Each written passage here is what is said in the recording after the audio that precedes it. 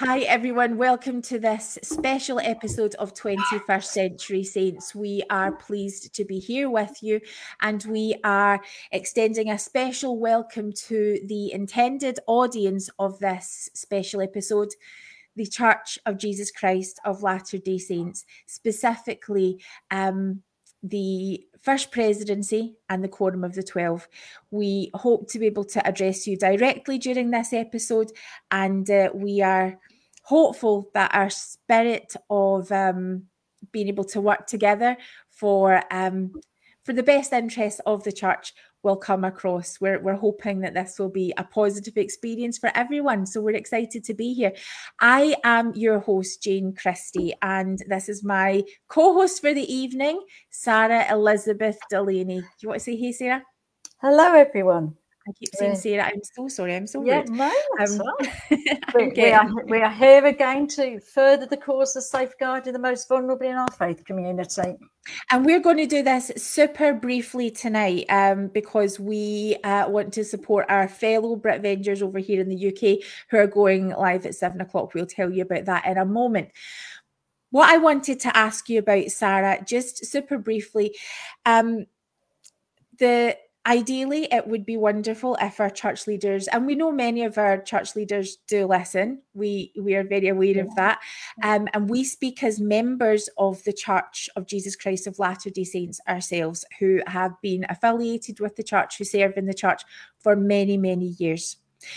We know that the church recently safeguarding and abuse has been in the news. Could you speak to the number one thing that we sort of often hear, that we have the gold standard of safeguarding in the church, that the policies we currently have are sufficient? Could you speak to that for us, please? The policies and procedures that are operating within the Church of Jesus Christ of Latter-day Saints do not meet even the minimum standards recommended by the UK government. There is a document called Working Together, last updated in July 2022, that is supposed to direct the work of all safeguarding, of all partnerships and all agencies. The guidance around the importance of background checks, the importance of safeguarding training, and the importance of information being displayed upon the walls in every building where a church activity takes place. None of these standards are being implemented across the United Kingdom. This is an absolute failure of safeguarding, and this failure of safeguarding is leading to some of the examples that people are coming to us with of their experiences of abuse in the church. For example, a young man abused by his young men's president when the bishop had been made aware by several other families of abusive behaviour. When this finally went to the police many, many years later, it turned out that another young person had already made a complaint. The bishop was fully aware and had taken no action. People self-disclosing to bishops that they have abused a child and no action being taken. No culture within the church and within the organisation that says we believe abuse happens. And I absolutely accept you have information on your website, but that is not displayed prominently in the buildings that visitors and children can see and access and know who to talk to and how to get help. There is no close partnership and liaison with external experts in the field of safeguarding. This is leaving children at significant risk. We are hearing about, and I know of experiences when convicted sex offenders have arrived at church and have just sat in meetings and bishops have considered it good enough to ask missionaries to sit next to them. That is not safeguarding. There are experiences where people with multiple sexual convictions have arrived at church and have started being taught by missionaries, and there is no safeguarding in place and no advice being taken from experts. It is not okay that we leave children at risk. I am going to interrupt our scheduled conversation just to make the announcement that Buckingham Palace have just announced that Her Majesty the Queen has died. This is obviously going to be a time in the United Kingdom, the British Isles and the Commonwealth where we embark upon a period of mourning. And in that spirit, we had considered, that tonight we were aware that Her Majesty was extremely ill, and we had considered whether we should possibly look at rescheduling. We have decided to go ahead just to have this brief conversation with our church leaders, because we believe that despite a period of national mourning, we are coming to you in mourning for our brothers and sisters who have been affected by the subject of childhood sexual abuse within the church. We have been personally contacted and have so many stories that we have collected from survivors and those also who did not survive the experiences that happened to them. These are real people. These are our brothers and sisters that we are speaking to you about today. So when we talk about the vulnerable, Sarah, would you talk about who are the vulnerable? Who are the people who we are talking about safeguarding would apply to who? The vulnerable people that we're talking about are all children and young people under the age of 18 and vulnerable adults. Those adults that may have a learning disability, a physical disability, a sensory disability, an emotional, psychological difficulty that leaves them susceptible and vulnerable. We are talking about anybody who is possibly at risk of being manipulated, groomed, coerced, threatened into behaviour that is harmful and detrimental to their well-being. Our baptismal covenants demand that we sit in mourning with those that mourn, and as Jane rightly mentioned, our hearts go out to Her Majesty and her family at this moment, and our hearts go out to those victims that we should be rightfully mourning with. Absolutely. So we have, in the spirit of, in fact, Sarah, could you maybe talk about the invitation that was extended by Dallin H. Oakes in a recent talk about protecting the children? Absolutely. I cannot repeat this quote verbatim, but the essence of the quote was that Dallin H. Oakes was discussing children and the welfare and well-being of children, and he said that children are vulnerable. They are reliant on people around them for the things that are most important and vital to their well-being, and that we should speak up for children. And I take that commission seriously. We should be speaking up on behalf of children. It's not, and I just want to say this very clearly to the leaders in the UK and to the First Presidency in Quorum of the 12, it is not okay for us to sit around and wait and think, oh, well, I'll wait until Salt Lake City send me a direction and tell me what to do. That doesn't protect children, and it won't protect you if there is an abuse allegation that you could have prevented. You absolutely need to start acting upon abuse now. We have offered to be available to provide advice, consultation, and I'll direct you to resources that could get very, very robust, stringent safeguarding in place very quickly, and we stand by that offer. Now, we also want to be able to pass on our apologies. Our co-host and advocate, Alana Wilson-Bryce, isn't able to be with us this evening. She's feeling a bit under the weather, and so she is in the chat. This subject means a lot. And Alana's voice represents survivors of childhood sexual abuse, of domestic abuse. And we are so grateful for the work that has been done by Sarah and by Alana in the background, and by all of you who have been helping. We have, we want to announce our open letter, which I believe, Sarah, you are going to get it in the post. So it's actually going to be physical copies are going to be sent to church headquarters. Yeah. But tonight, what we would like to do is to direct you to our new website, which is 21stcenturysaints.org, where you will find all of this information. Now, on the page which talks about the open letter, I would like to read that to you. And again, this is an open letter. President Sister Nelson, all of the general boards, our area authorities, but we are asking the First Presidency and the Quorum of the 12 Apostles to understand that this is an open letter which we're sending to you. An open letter to the Church of Jesus Christ of Latter-day Saints. As organisations and individuals who have an interest in the welfare of children, youth and vulnerable adults in the Church of Jesus Christ of Latter-day Saints, we have serious concerns about safeguarding procedures within the Church of Jesus Christ of Latter-day Saints. The recent Associated Press article has caused a great deal of concern from within and outside of the Latter-day Saint faith community. We believe that the Church's response to the article is wholly insufficient and does not alleviate concerns raised by the AP article. Basic safeguarding procedures are not being followed within the Church. Congregants who work directly and closely with children, youth, and vulnerable adults are not subject to criminal background checks. No safeguarding information is on display in our building. There is no training for members or leaders in the Church, with the exception of an extremely poor and wholly insufficient online video which lasts for less than 30 minutes. The Handbook of Instructions contains insufficient procedural advice. This is not safeguarding. 1. We ask that you ensure that all members of the Church of Jesus Christ of Latter-day Saints who will or who may work with children and vulnerable adults be subject to criminal background checks.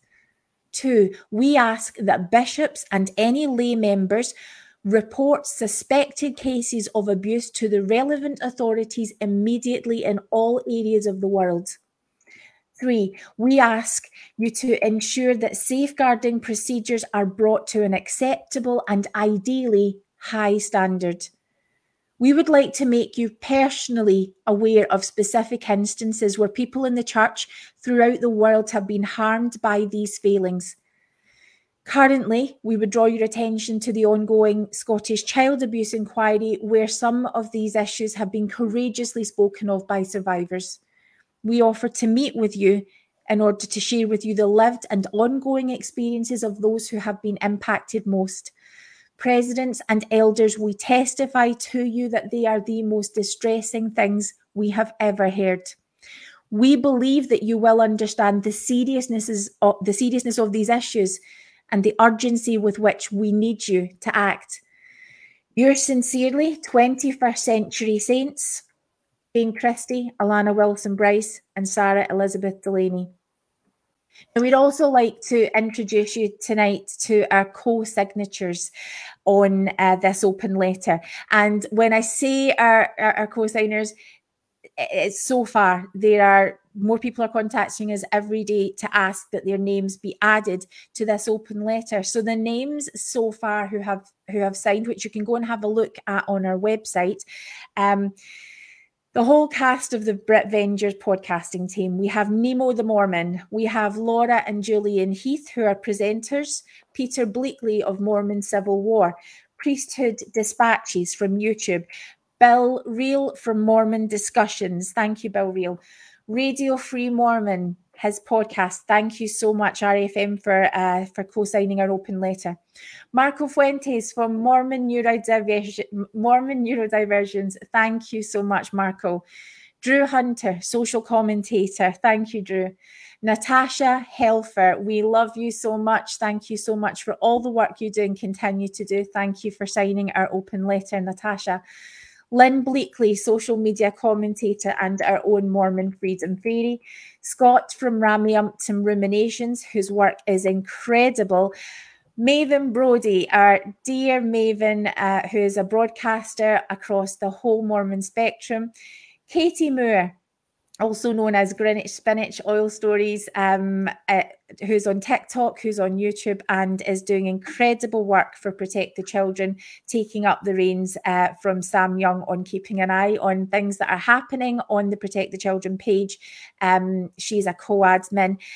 She's doing incredible work there, so thank you for the work that you do, Katie, and thank you for co-signing our open letter. And finally, we have Brian Bressy, who is an activist who's also doing some incredible work, which we're going to be excited to tell you about. There's some activism that's happening during the month of September. So we're going to share some links about all the things that he's going to be doing too. Now, those are our co-signers. Those are the main organisations and interested individuals. We are now offering anyone who is interested, no matter who you are or where you are, if you would like to co-sign our open letter, then please send us a message through any of our Facebook channels. Any of the 21st Century team directly, just let us know that you would like to put your name in. If you want to keep it anonymous, and just maybe let us know the area that you live in, that would be wonderful. You can also contact us via our new website, which again is 21stcenturysaints.org. Now, in addition to that, the website will also let you know more about the Safeguarding Project. You also from there can sign the petition where we are specifically asking the Church of Jesus Christ of Latter-day Saints to background check all people who may or who do work with children and vulnerable adults. So we have a petition, we have an open letter. We also have template letters available on the website, which are easy for you to access, download, and to inspire you to hopefully write your own letter or use that as a template to contact your elected representatives or your church leaders direct. Again, you can keep that anonymous. We are, the fact that the letters are getting out is what's important to us. If you want to contact us, there are forms available, and of course you can always donate to the page. So with that, would you, Sarah, like to summarise what you'd like to say to the President of the Church? Yeah, we have been working to try and bring to the attention of leaders. I have spoken with numerous stake presidents and bishops over numerous years about risk and safeguarding, and we have had no successful outcome from that, hence the activist stance that we have now taken. I have been in contact with most, if not quite all, but most of the leading child protection charities throughout the United Kingdom this week. I've had previous working relationships with a lot of them, and I've been in contact with them and spoken with them. I sent a message detailing some examples of proven abuse that people have come to us with that we could talk about, and there are many, many, many of those cases.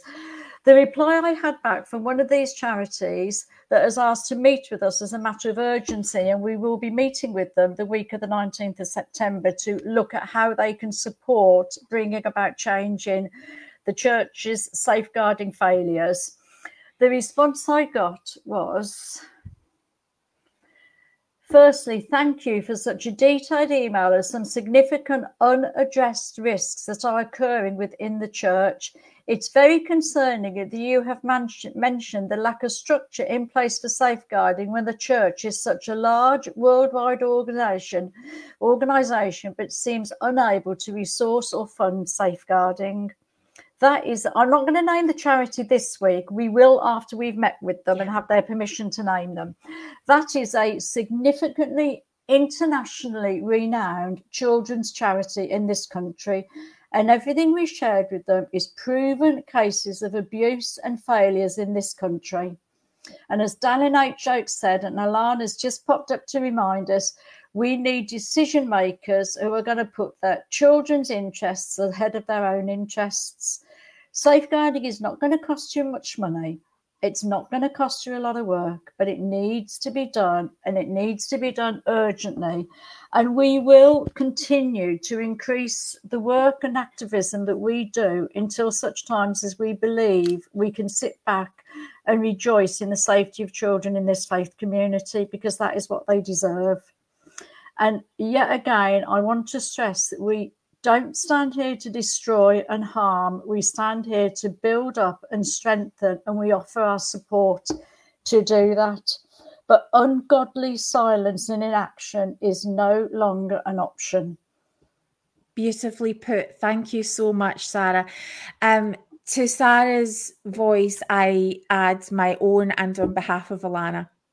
We need to be stepping up to help our vulnerable and our elderly, the LGBTQ communities who are part of those vulnerable groups. We have so far to go, and to be part of the church at a time when real significant change is able to happen in this area is something that I found inspiring and exciting.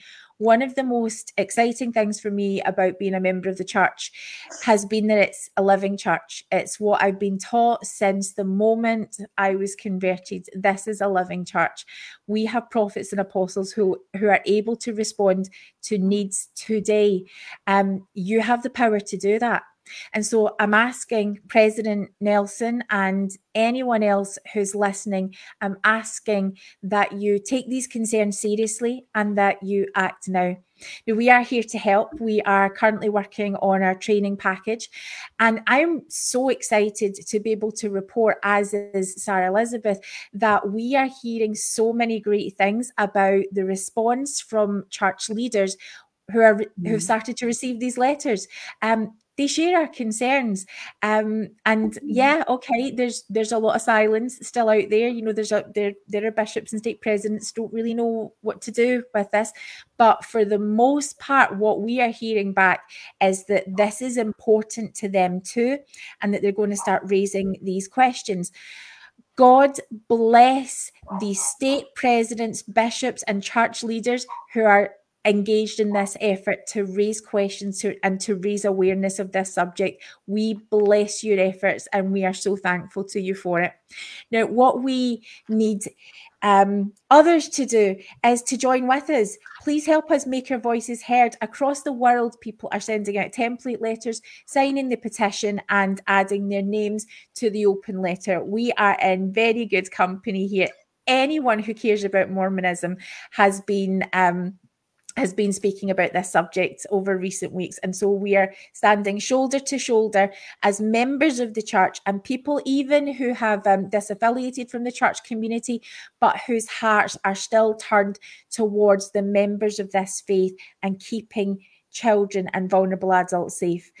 This is such an exciting time, and we thank you for taking the time to listen. Now, before we close out, we do have got a final message. I've got a final call to action for you all, but what I'm going to do is see if Sarah has any final closing thoughts for us. Do you know, my only closing comments are, please do not delay, because every day you delay is risk of harm to another person who will end up with their faith and their trust in God.